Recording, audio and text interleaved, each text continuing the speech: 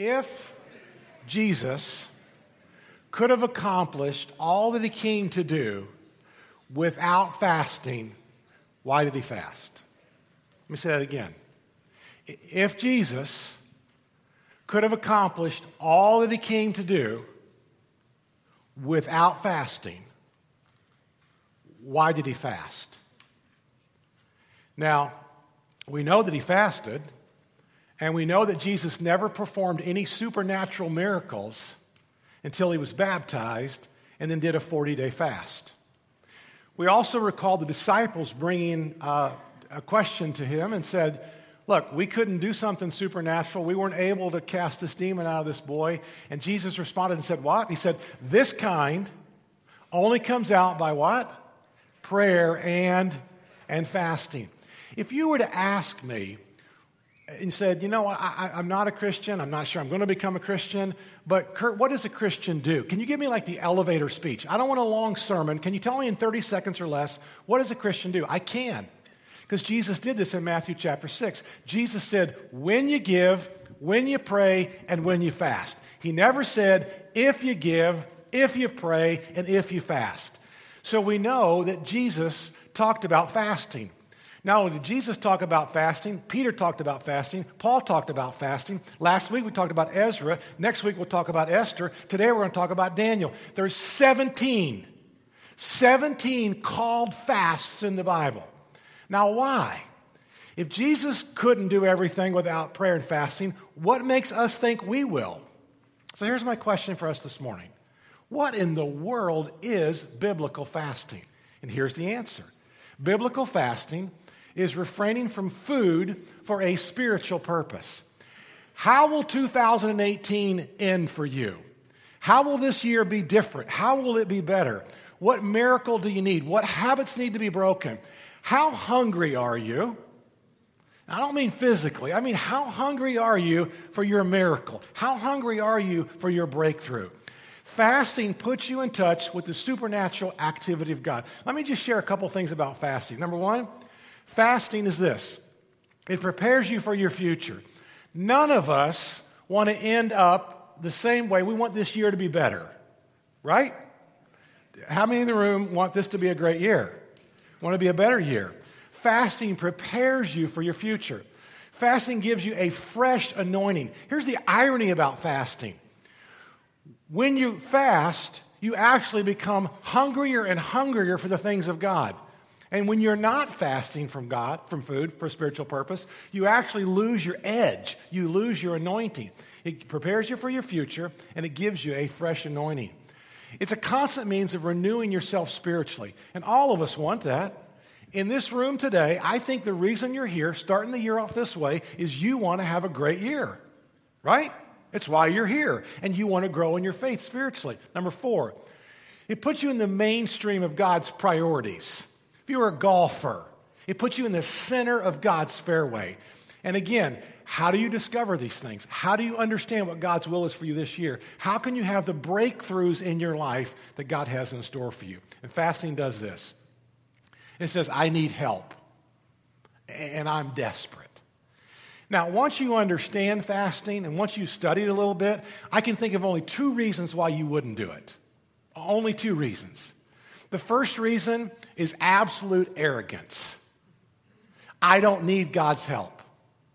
I don't need it. I'm good. I'm successful. I've done the things that I've done. I've pulled myself up. Look at who I am. I'm a great woman. I'm a great man. I'm a great student. I'm a great whatever. The first reason has to be arrogance. You don't think God can make a difference in your life? You don't think God can take your parenting from here to here, your business from here to here, your job from here to here? The first reason has to be arrogance. The second reason just has to be apathy. I don't really care. I'm going to muddle through this year just like I muddled through the last year, just like I muddled through the year before. It has to be either arrogance, once you understand it, or it has to be apathy. Now, again, there may be some medical reasons. If you're pregnant and you're a pregnant woman, if a pregnant woman gives up coffee, you just avoid her at all costs, all right? Got hormones and no caffeine, you just go the other way. You just wave, and I'll see you in 21 days.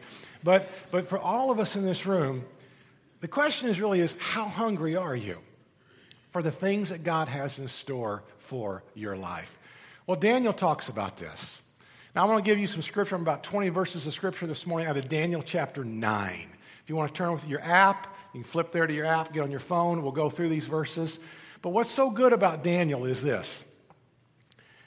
Daniel's in a foreign land. Daniel's in exile. Daniel's been now in Babylon, which is modern-day Iran, for at least 70 years. And he reads the words of the prophet Jeremiah, and the prophet Jeremiah said, you're only going to be in exile for 70 years. After 70 years, waves of you will start coming back the 1,500-mile trek from modern-day Iran back to Jerusalem. Now, Daniel was hungry, and Daniel called a fast. And Daniel chapter 9, verse 3 shows us the commitment of Daniel. Now get this. For 70 years, every day, 3 times a day, Daniel would go upstairs, open his windows, point toward Jerusalem, and he would pray. Now that's commitment.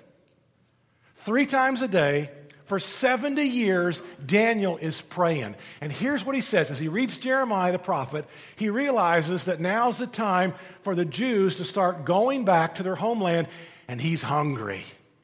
He's hungry for his miracle. He's hungry for his breakthrough. He's hungry for something different and a change in his life. And here's Daniel chapter 9, verse 3. Here's how it starts. So I turned to the Lord, and I pleaded with him in prayer, petition, in fasting. Circle that word in your mind, circle it in your Bible, or if you've got an app, you want to highlight it. He does a fast in sackcloth and in ashes. Verse 4. I prayed to the Lord and I confessed, Lord, the great and awesome God who keeps his covenant of love with those who love him and keeps his commandments. Again, God prophesied, God predicted 70 years, and he's just reminding God of his word. When you don't know how to pray, you always pray God's word because it's always in his will.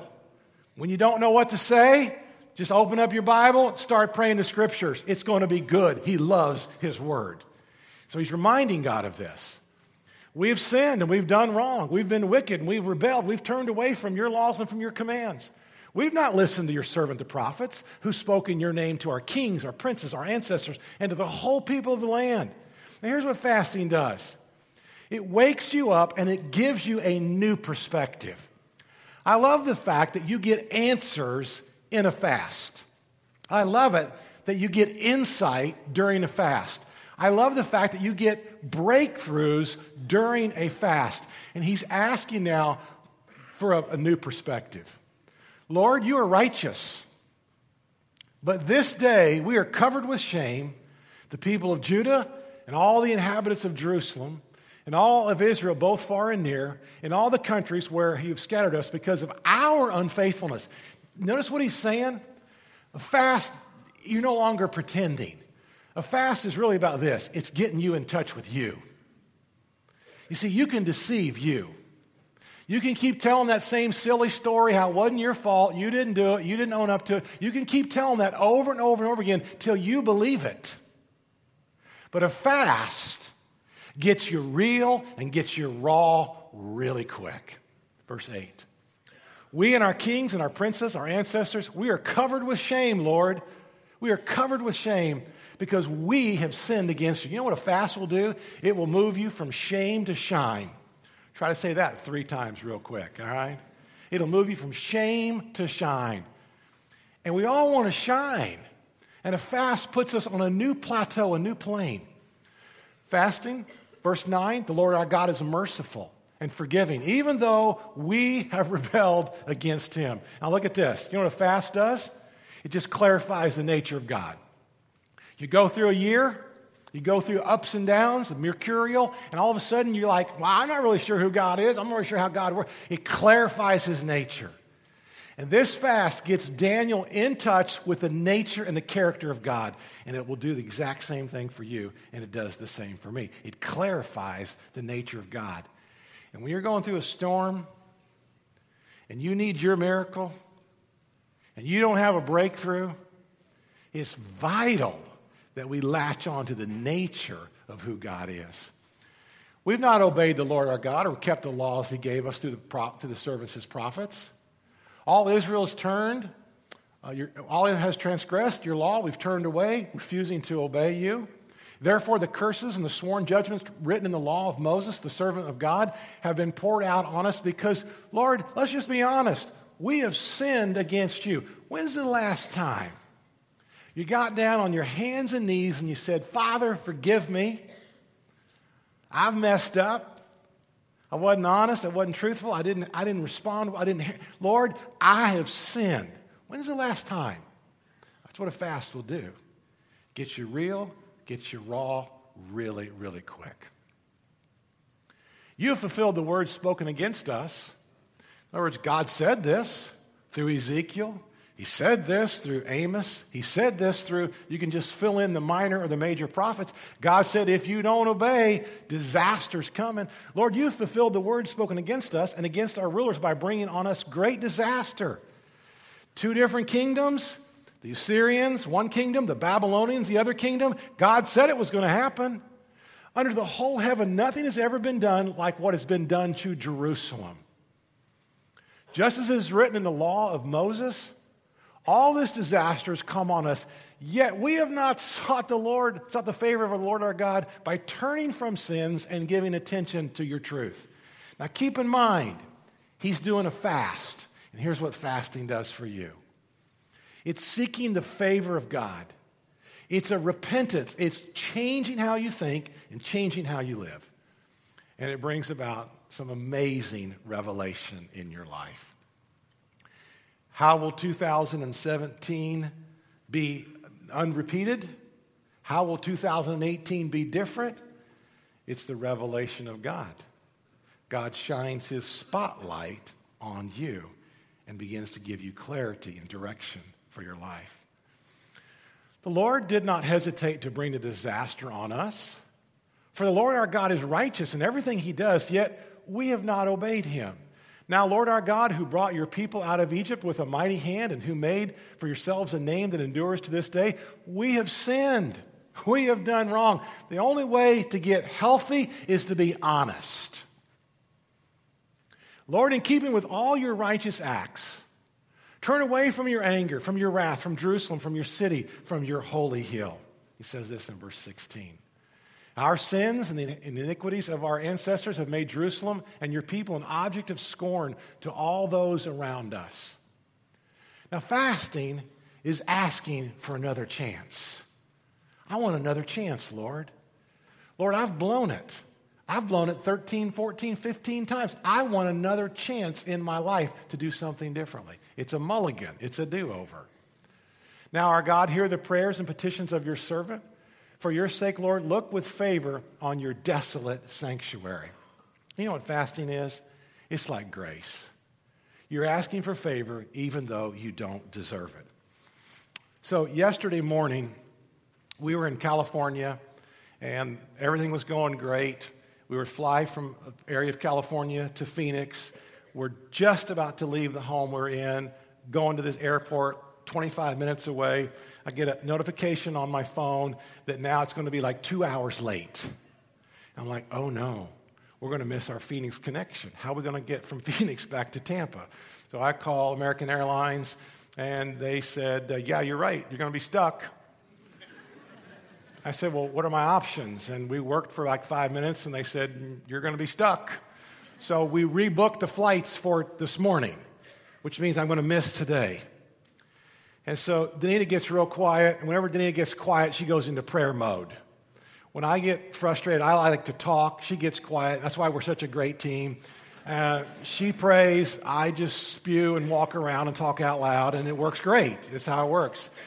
And so she's praying, and the Holy Spirit's always about 6 inches above her head. If you look real closely, you can just see tongues of fire on top of Danita, and you see horns in me, but you see a halo over her. And so we decided to go to this little airport, and long story short, I'm working with this travel agent. I'm getting nowhere. I'm working with the counter people. I finally get a manager, and it's not working. A fast is a fight. A fast is a good fight. You don't have to be ugly, you don't have to be mean, but a fast is, I'm not taking this. If I'm in God's will, this is going to work. If we're not in God's will, then close the doors. And my favorite scripture verse is, Lord, open doors that no one can close. But for goodness sakes, close doors that no one can open. And I got to know the difference between the two, because I'm sitting there trying to figure out, are we not supposed to be on the plane? Is another pastor supposed to preach? Tom Goodlett was the pastor on call today. He's sick. He doesn't have a voice. I'm thinking, that can't be it. So we go to the other airport. Finally, we get another option. And the next airport we have to drive to is an hour and a half away, and the flight is 2 hours. We'll have 30 minutes to get boarding passes, pay for luggage, get there, check in, go through security. I said, Danita, I don't think. She said, we're going. I said, all right, we're going. So I drive a little bit over the speed limit. God forgive me. And we get there, and I'm not kidding you, the difference between providence and coincidence. Coincidence is a few things kind of work out. Providence is a miracle. One stoplight. I hit one stoplight in an hour and a half. I'm not kidding you. One stoplight. We get to the Hertz place. We turn the car in. I tell the lady, I can't, spend a lot of time here. We got a flight in about 28 minutes. She said, oh, really? So she gets this guy, and he drives us, and I think we're going to kill people. He's about running through people. When does the Hertz guy say, come on, and drive you to your place? That has to be the power of God. We go through everything. We sit down, and we look at each other, and we go, all right, we're supposed to be here. My point is this. A fast is a fight. You're fighting urges. You're fighting desires. And what you're saying is, God, I hunger and I thirst more for you. Now, I want to be honest with you. I want to be straight up. I hate fasting. I don't mildly dislike it. I loathe it. Okay? I am selfish and I love my foods. And I've got my certain set of foods that I love and adore.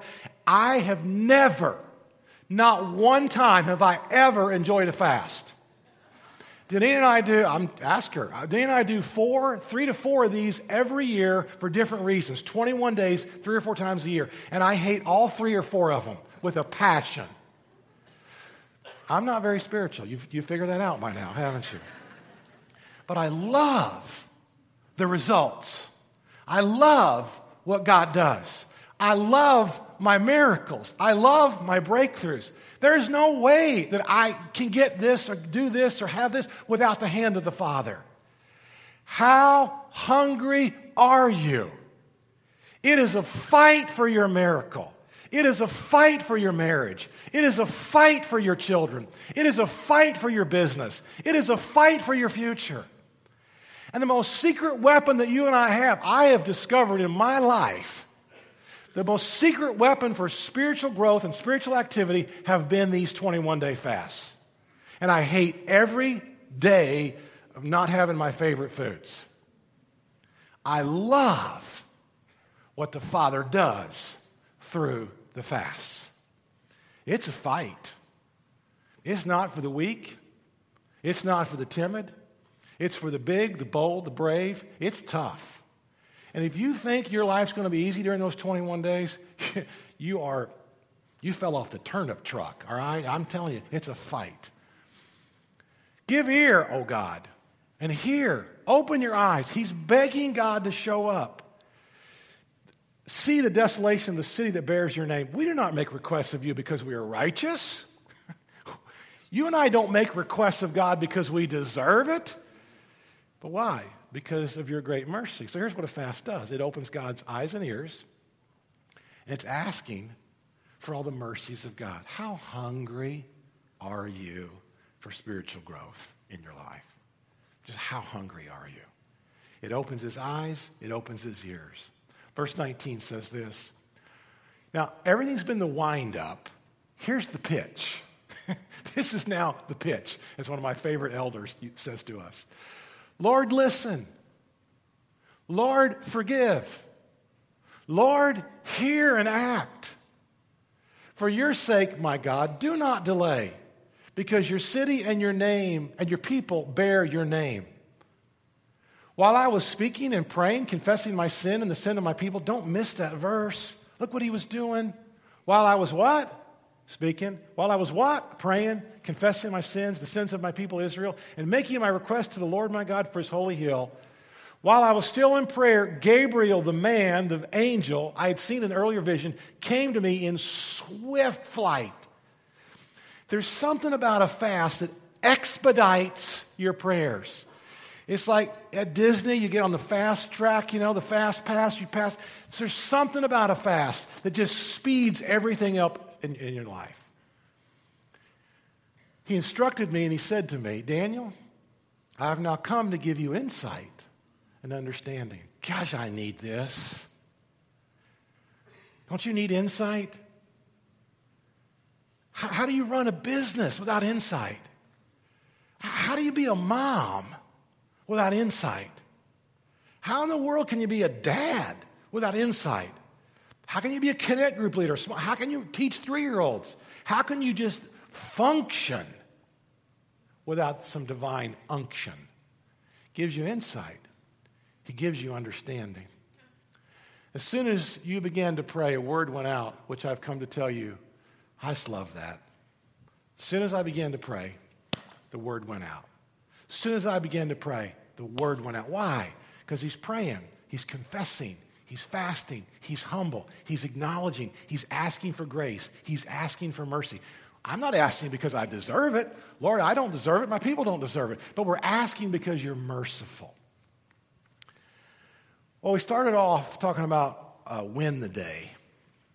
And I want to talk about that for a few minutes as we close this morning. Win the day. It's a great phrase. I want it to be your strategy for 2018. You see, when you think about winning the year, it's too big. There's too many components. And I think most people try to win the year. And they can't see the month, and they can't see the week, and they certainly can't see the day. What I've observed as a pastor is people who try to win the year miss the month. And they miss the week. And they can't get on top because there's so many moving parts in an entire year. So I want to encourage you just to win the day. Just win. Don't worry about the week. The week will have enough problems. How in the world can you win the month? You don't know what's going to happen in 25 days from now. And then how in the world can you win the year? And it just bogs my mind to try to put 365 moving pieces and parts on. I can't do it. But I can win the day. I can win the day. I can always win the day. And here's how it starts. If you don't start your mornings with him, you're not going to win the day. But you start the day with him, you're going to win the day. If you don't start the day with him, you might not. But when you start winning the mornings, I don't know what that is for your context. Everybody in the room has to put that into their own context. It may be a 5-minute prayer time in your truck on the way to work.